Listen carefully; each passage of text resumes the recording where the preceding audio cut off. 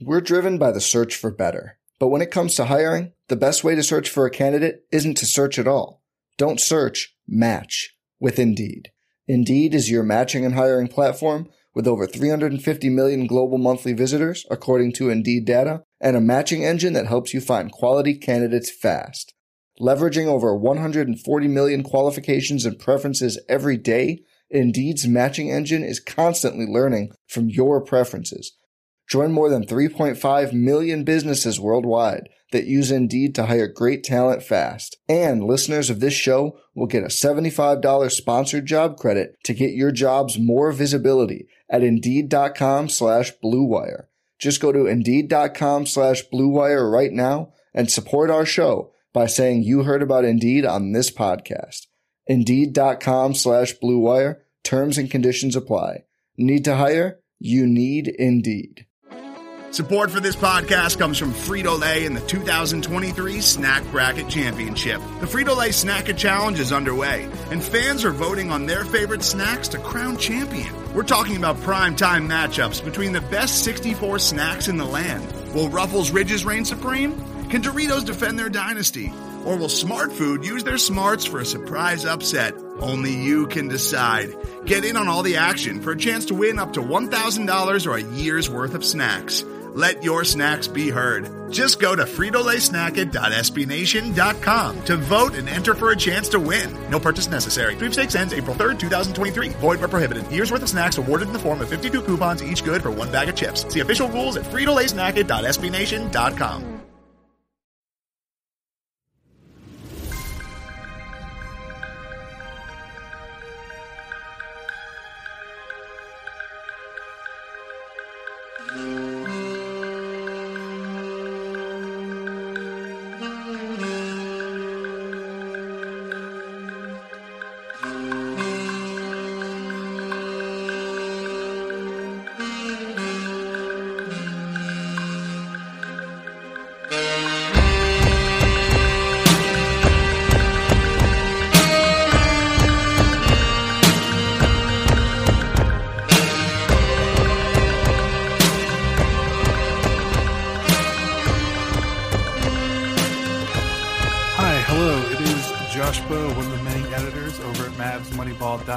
Coming to you with an edition of the Mavs Moneyball Podcast. No Kirk this time. He is currently en route to Texas, to the Dallas-Fort Worth area, Richardson specifically, as he is making his big move from Virginia, right outside the D.C. area, to the new house that he and his wife purchased. So they're pulling the U-Haul down as we speak for the 12-hour drive. So we're trying to get Kirk away from the site and not work as much as possible, because obviously moving across that many states is very stressful. So it's just me in terms of the normal host, but I do have a special guest. We have Ben from the site. And Ben, I probably should have asked this before we started recording, but I don't think I've ever said your last name, and I don't want to mispronounce it. How do you pronounce your last name? Zajdel. So Ben Zajdel. Ben Zajdel. That is embarrassing. I'm sorry, everybody. But Ben, thank you. It's funny, like, when you know each other, when you know people online and you don't know in person yet, and you're just like using Slack and Twitter and stuff to talk, like, you don't, like, I never consider that kind of stuff. I mean, the first time I did a podcast with Doyle, I actually messed up his last name because I realized that I had been emailing and been in Mavs Moneyball with this guy for like 10 years, but I had never actually said his last name because we'd only met in person like twice. So Ben is with me here to talk about kind of the news of the day, which I think is the Mark Stein update about the Mavericks free agency plans. Then once we kind of get through talking that, we'll talk some of the free agent profiles that Ben wrote for us this past month. It's been very busy for a lot of our writers. They've been cranking out these free agency profiles like nobody's business. It's been incredible. It's been great to have that much variety of content on the site, talking about a bunch of different guys, because we know you guys listening and reading love off-season content. It's by far the biggest thing that drives traffic to our site. So we're trying to feed the beast as well as we can. So Ben, thanks for joining me again. I appreciate it. Yeah, glad to be here making my Mavs Moneyball podcast debut. So I can't believe it's been that long. I'm sorry. We should need to get you on sooner. No, I'm like kind of podcast averse. So I'm not like against it, but I'm not like eager. So I'm just happy to be here. You know, it's a good time. You know, it's beginning of, I guess, technically the new season. So it's a good time to hop on. Yeah, definitely. And we've definitely had our takes in the Slack about the Mavs offseason, how we want it to go for sure. So it's good to finally get you on and be able to talk about it. So first off, we'll go with the biggest news of the day, which Mark Stein in his newsletter on his Substack, he's no longer with the New York Times. I got to get that out of my head. But he wrote an article that was mainly about, you know, the Olympic team, but then kind of had some nuggets at the end, going over some kind of pre-draft notes that he has from doing various reports. And he had a Dallas update that was quite intriguing because he originally talked about the Mavericks not being dismissed by Kawhi Leonard's ACL surgery and proceeding to pursue him as much as possible despite that injury, which could potentially keep him out for all of next season. So this update was quite different. It seems like he basically said that the Mavericks offseason priority is to pursue Kyle Lowry, re-sign Tim Hardaway Jr., and they have basically kind of cooled off on the Kawhi Leonard chase because I think they believe that he is not, you know, they are just not an option for him. Ben, I just want to kick it to you first off. When you kind of first saw that report, what was your first thought and how did it make you feel? I'm intrigued and hopeful. I feel like that's a big departure from the way they've played off seasons for the past decade.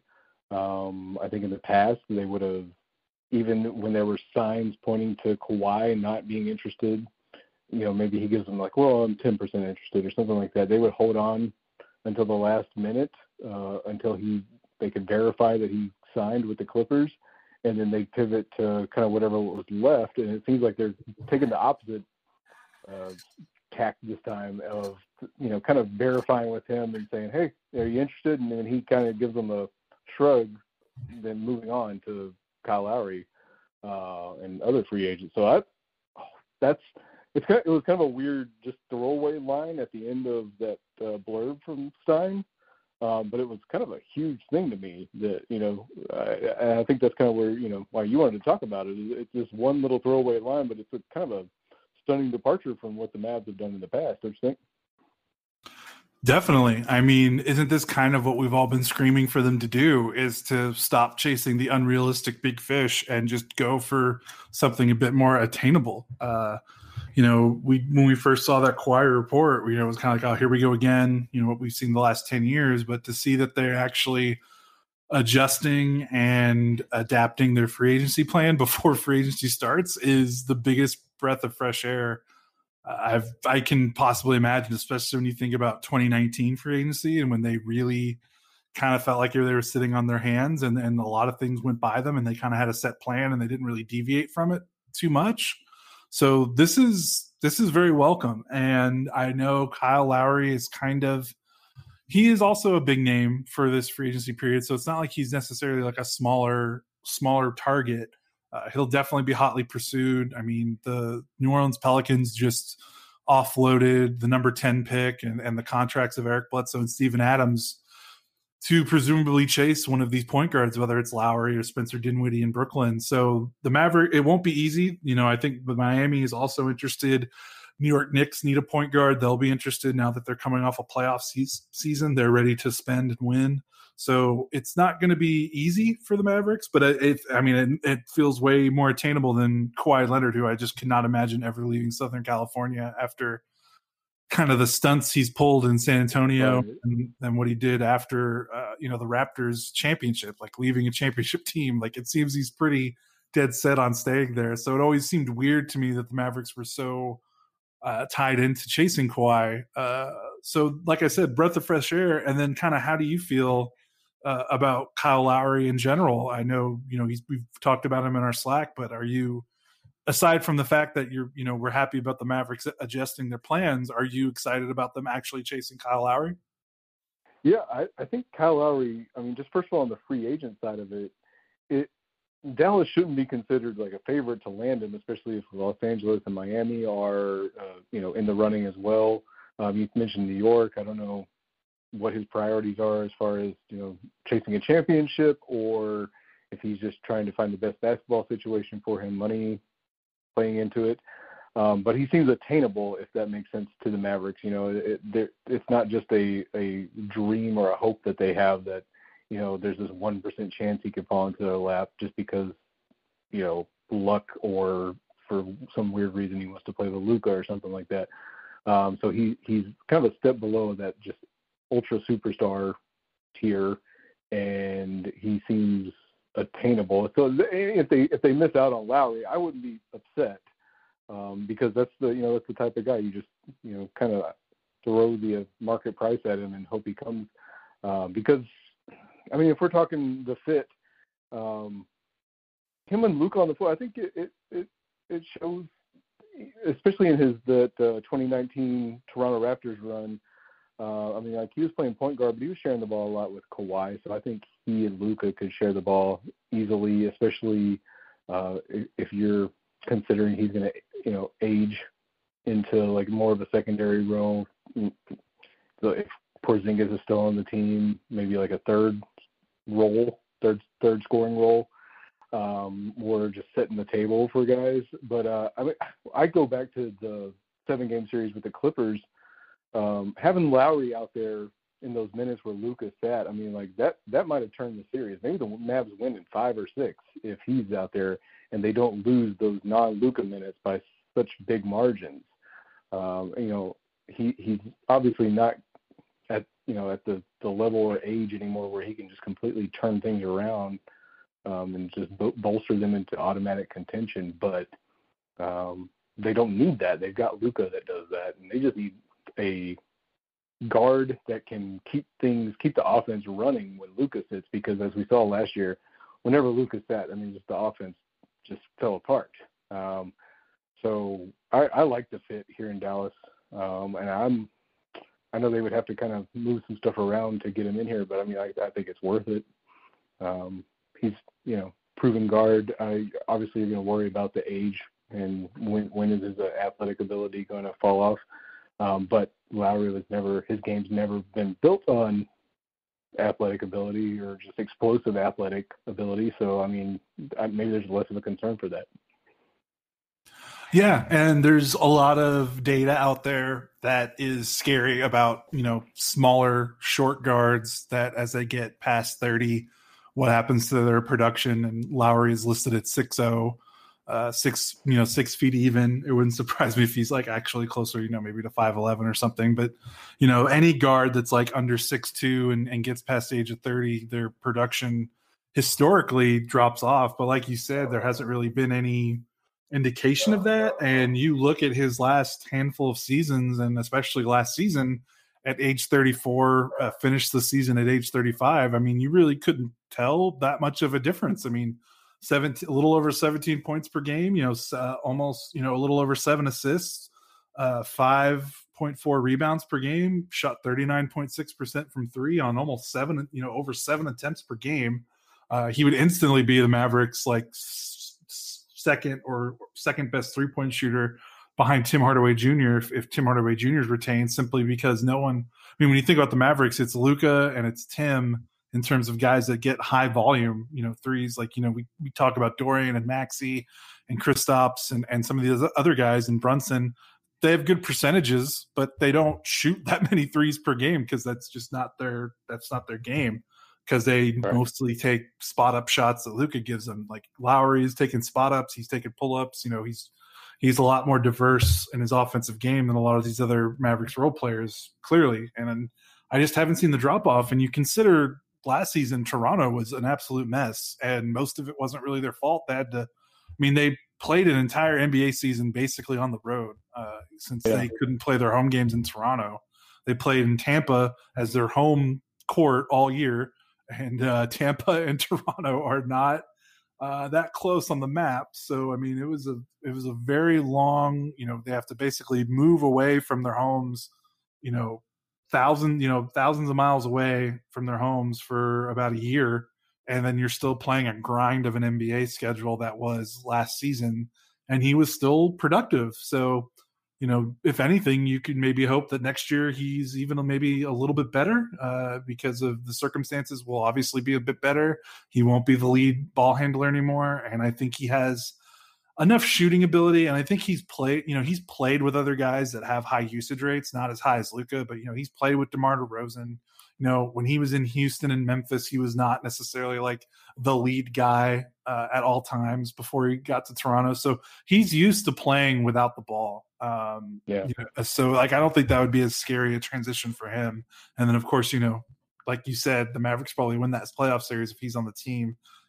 Because of how well he would probably play during the non-Luka minutes, or at least better than what the Mavericks had, which was basically nothing. I thought it was interesting, pivoting away from Lowry. The other priority was, bringing back Tim Hardaway Jr., Xavier, one of our staff writers who is very plugged into how the cap works. He's going to have a post tomorrow talking about how it's possible to give Kyle Lowry the money he wants and re-signing Tim Hardaway Jr. So it will work for the Mavericks cap-wise, but I don't blame the Mavericks for wanting Tim Hardaway Jr. back when you consider just how crucial he was to the team the last couple of years. But I also understand maybe some fans who are a little bit bummed because they maybe think that Hardaway puts like a ceiling. If he's your third best player, there's only kind of so far you can go because he's as great as he is as an off-ball shooter and as a secondary scorer. He is not a playmaker. He still needs a lot of his offense created for him. And he is not a defender. He's not a rebounder. He's not a passer. He's simply a shooter scorer. So I get it. But if they can bump him down to maybe being the fourth or fifth best player on the roster, I think, he has a place to stay. What do you think about them potentially wanting to bring him back? Yeah, I like the idea because it's like you said, there's several games. I mean, when I say several, that makes it sound like 3 or 4. It was probably close to the 10 mark. Several, like about 10 games maybe, where if Hardaway is not shooting the way he is, they don't win. And that includes some of the playoff games. I mean, so now granted, there's also those games thrown in where he's got 0 for 9 from 3, and it's just absolutely, if he doesn't hit his shots, then he's not doing anything else. Because like you said, he's not a playmaker. He falls asleep on defense a lot. So not even, I mean, he's not a great on-ball defender, but he really loses his man on defense a lot. And so I don't know if that's something where he can get better, but I mean, he's, hitting close to 30. So it's not, that's kind of who he is right now. I guess there's always could be this uptick in concentration on defense. But typically we've seen, players of that archetype, they're just kind of more concerned with shooting than defense. And there's nothing wrong with that. That's a role for him. And I think that's obvious that the Mavericks want him in that role. And I think a lot of Mavs fans want him in that role. It's been a really weird transformation over a couple of years for where we considered him a tax to get Porzingis, and now he's probably been the at least as valuable as Porzingis in that trade, if not more. So I like the idea of keeping him. I think he's one of those flexible players where if they can upgrade his spot on the roster, they should.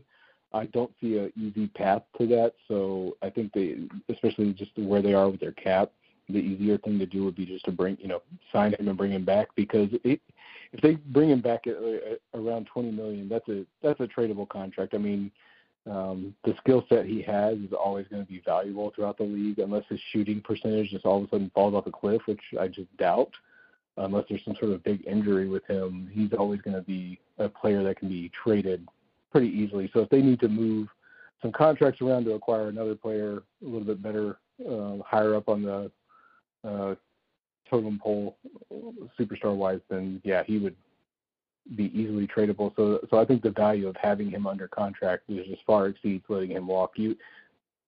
I don't think there's a player really available out there that's easily attainable for the Mavericks that I would flip Hardaway for. So if you're talking to, I've seen a lot of people talk about sign and trades for him and stuff like that, and I just really, I don't know who you're getting back that's going to bring that skill set.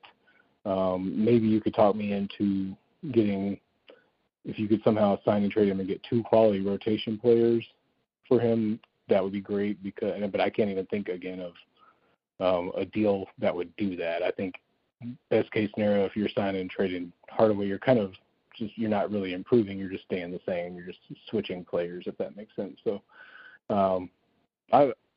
like I said, I'm one of those fans that got turned around on Hardaway.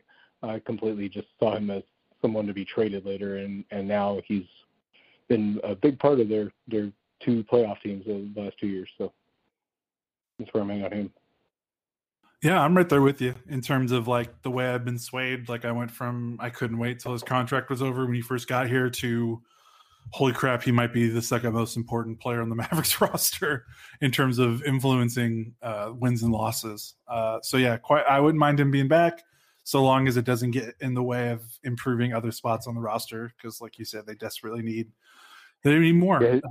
Yeah, his shooting's really important because I think a lot of people kind of look at his shooting percentage and Dorian Finney-Smith and Maxi Kleber's, and they're all about the same. But it's like you mentioned, Hardaway Jr.'s got a higher volume of shots, and they are less wide open shots. Dorian, so people need to take that into consideration that when you see Dorian and Maxi shooting similar percentages to him, that's on wide open shots.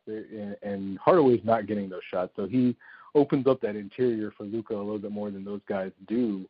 Even if they're shooting the same percentages, he's drawing defenders out more than Kleber and Finney-Smith are.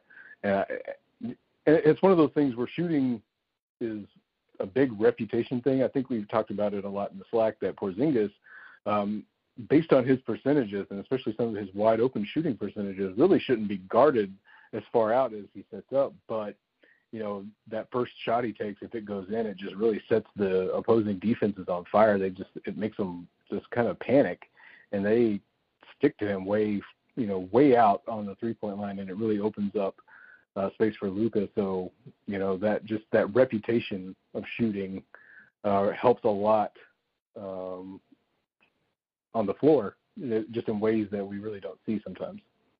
Yeah, totally, completely agreed. So let's now pivot. We've got about 15 minutes left. So let's pivot to two of the 4, I believe you've written for us, free agency profiles. All been great. And like I said, we really appreciate our whole staff. Just want to shout out our staff for how awesome they've been in getting these free agent profiles out as we have a really shortened off season in terms of when the season ends and when free agency starts. So this has been awesome. And the 2 you wrote, 2 of the ones we're going to talk about are DeMar DeRozan and Otto Porter Jr. We could start with DeMar DeRozan, and that one might not be relevant for a little bit longer if the rumors are true and the Mavericks are actually going for his former teammate Lowry, and we haven't really heard much about the Mavs and DeRozan, so we don't know what the shelf life is, but let's talk about it anyway while it still feels a little bit open in terms of being a possibility. I'll just start first because DeRozan is like really interesting because I think if you guys have been listening to me and reading me for the last 6 to 12, I mean, really the last 24 months, I'm just of the opinion the Mavericks need talent, and it doesn't matter what kind of talent. It doesn't matter how flawed that talent is. They just need to get better. And they can't keep rolling out a roster that is mostly second round, half the rotation can't just be second round picks and undrafted free agents. They need some more starter level quality guys. And obviously DeRozan is that. And last season averaged over 21 points a game, almost 7 assists in 61 games in San Antonio. I believe that was a career high for assists. He fits the billing. He can handle the ball. He can get to the free throw line. He can get his own shot. He can score in mid-range. He can carry an offensive burden while Luka is either on the floor and not having to run every possession through him, or on the bench, which again the Mavericks offense struggled a lot with Luka on the bench, especially in the playoffs. So he kind of fits the bill on paper, but I'm just skeptical because DeRozan's defense is obviously, if you've been paying attention to the NBA for the last 6 or 7 years and you're plugged in, his defense is horrible. He's always been a bad defender. His 3-point shooting has never been there. He shot 25% last season. He only took 1.2 attempts per game. So that little progress he made in Toronto toward the end of his Toronto run where he was shooting a little bit more, that's pretty much gone. He just does not shoot threes, and he doesn't shoot them well when he does shoot them. So, when you think about playing next to Luka, not being able to shoot threes, not being able to play defense, that's a tough sell, but you just can't deny how good of a scorer and how good of a playmaker he is. And that's also just the Mavericks roster is so talent poor. They need that too. So I don't want to, beggars can't be choosers. And it feels weird for me to have the take about, they just need talent. Who cares? And then being really really weird about his weaknesses, but it's a tough one. So you wrote the profile. Kind of, what's your take? It's very similar to yours. I'm of the opinion that going forward, the Mavericks can't have anyone on the floor with Luka that's not a at least average shooter from three-point, and so obviously that is not DeRozan. I mean, maybe you can get away with a center out there that's not a three-point shooter, but the other three guys on the court with Luka need to be shooters. And so I'm really hesitant to bring in a guy like DeRozan who we brought up that reputation factor in the three-point shooting with Porzingis and Hardaway. Well, not only does he not shoot well from three, he doesn't shoot at all, and so it takes away a space on the floor that defenders have to worry about. So when DeRozan's out there, they're not going to have to be concerned with him on the three-point line that can sag back into the paint and get in Luka's way. And I think that's a huge concern. That's kind of what, in the profile, that was in the weaknesses that I brought up of his, because it's like you mentioned, I'm like you, it kind of irritates me and makes me angry that the Mavericks have done so poorly at acquiring assets and kind of building this team that I'm of the same opinion of you, is that they can't choose really. They just need to improve the talent and then worry about the fit later. So that's kind of where I ended up with on the profile is, okay, this DeRozan does not fit. Like a backcourt of Luka and DeRozan is just a defensive nightmare for the Mavericks. I just shudder to think of the opposing guards that they would have to play that would just run through them easily. Luka tries on defense. He puts in some really good effort, but again, he's always, that's never going to be the strength of his game. So I hate the fit, but it's like you said, the Mavericks are not in a position to worry about fit right now. Maybe that's something they can figure out later, but right now, DeRozan, would have probably been their second best player in the playoffs last year, easily. So I hate the thought of him and Luka out there, just the way it would gum up the offense, especially with Luka's drives to the paint, because, again, I think the Mavericks' ideal on offense should be just to make Luka getting into the paint as easy as possible, because as much as we like seeing those step-back three-pointers, that's really where he gets so much he does so much damage to opposing teams, is when he's able to penetrate in the paint and either score on weird floaters, little post moves, or kicking it out to teammates. So I think that's where you saw some of their struggling this year, was when teams could really, crowd the paint and cause Luka problem, make it hard on Luka to maneuver in the paint.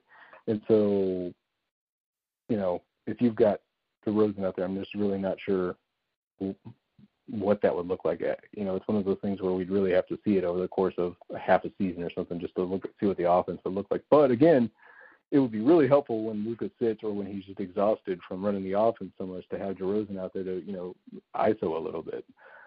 Especially some of these games where Luka sat out the whole game, either because of just a wrist or a sore knee or something like that. It would have been really nice to, just see DeRozan take 25 shots and just kind of run the offense that night. And especially, like you said, he's got a career high in assists last year. I think the year before with the Spurs, his assists were up, higher than they've ever been when he was in Toronto. So he's kind of added that playmaking to his game, and that's something, again, the Mavericks do not have outside of Luka.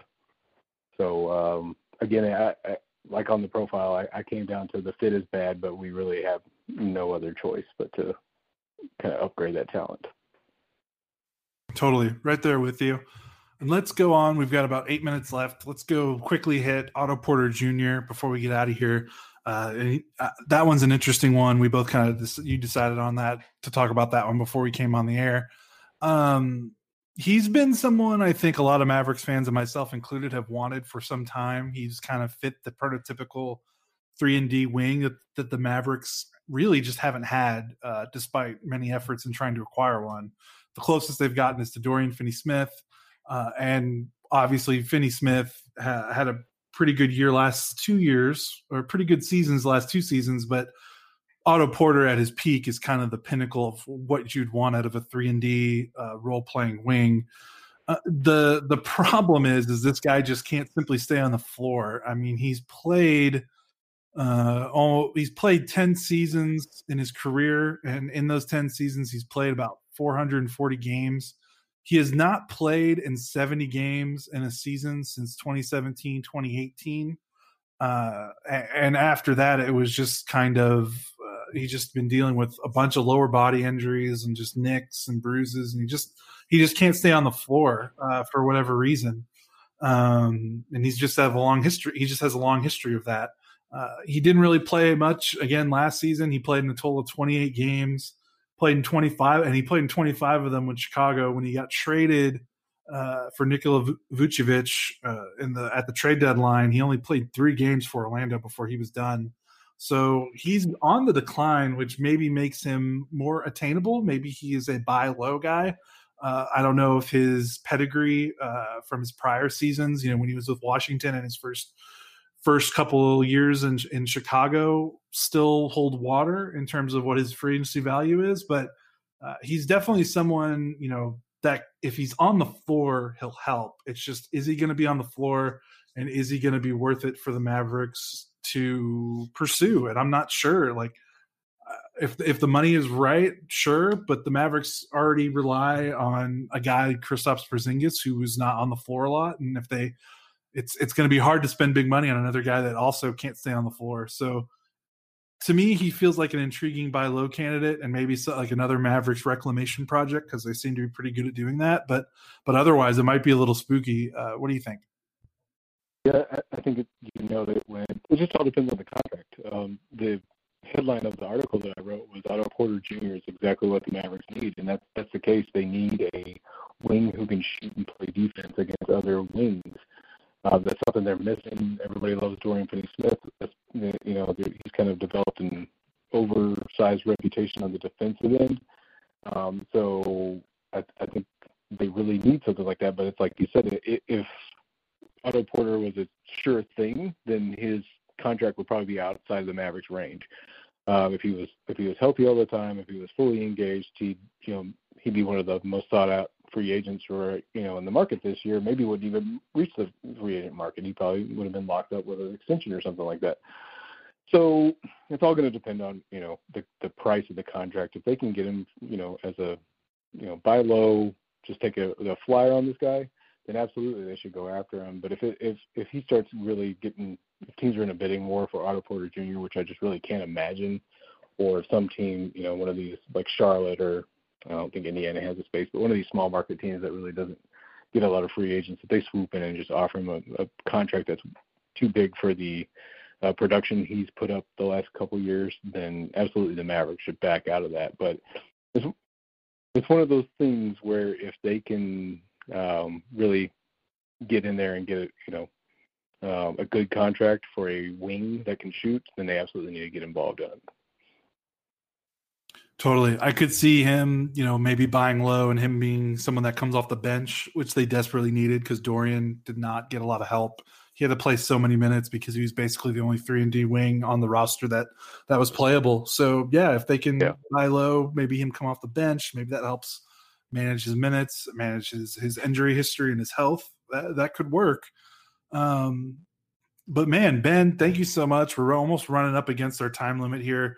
I just want to thank you so much for coming on. Sorry that it's taken so long to get you onto one of our podcasts, but this was great, and I hope to have you on again.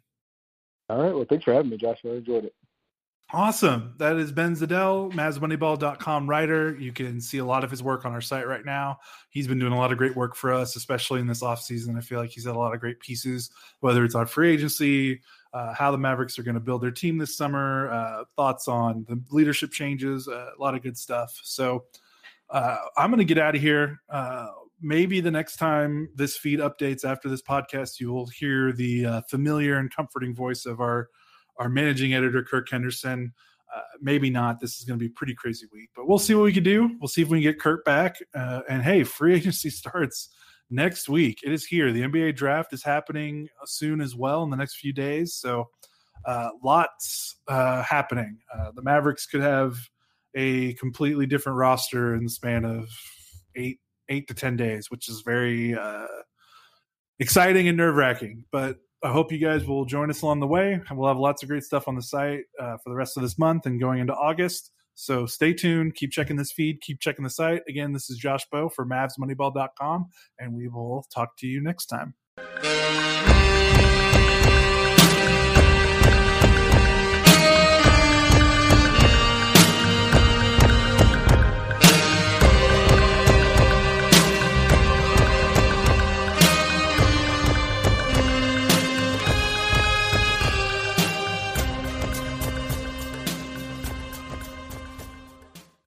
Today's episode is brought to you by Cars.com. With over 2 million vehicles and 50,000 more added every day, Cars.com will match you with the perfect car for you, your budget, your life, your style. And if you're ready to say goodbye to your current car, Cars.com will get you an instant offer to cash it in. Just start by entering your license plate and get matched with a local dealer who will write you the check. So whether you're looking to buy or sell, just go to Cars.com. It's magical. I'm Mark Chapman. Welcome to the Planet Premier League podcast. Each week, Cesc Fabregas, Nader Manua and myself talk all things Premier League. As a player, you don't have time to talk. No. You don't have time to make a plan. You just need to deal with wave after wave after wave. We watched Coach Carter and he said, afterwards, the game's just about doing this for your teammates. And I remember looking around halfway through the film and half the squad was asleep. Planet Premier League. Listen wherever you get your podcasts.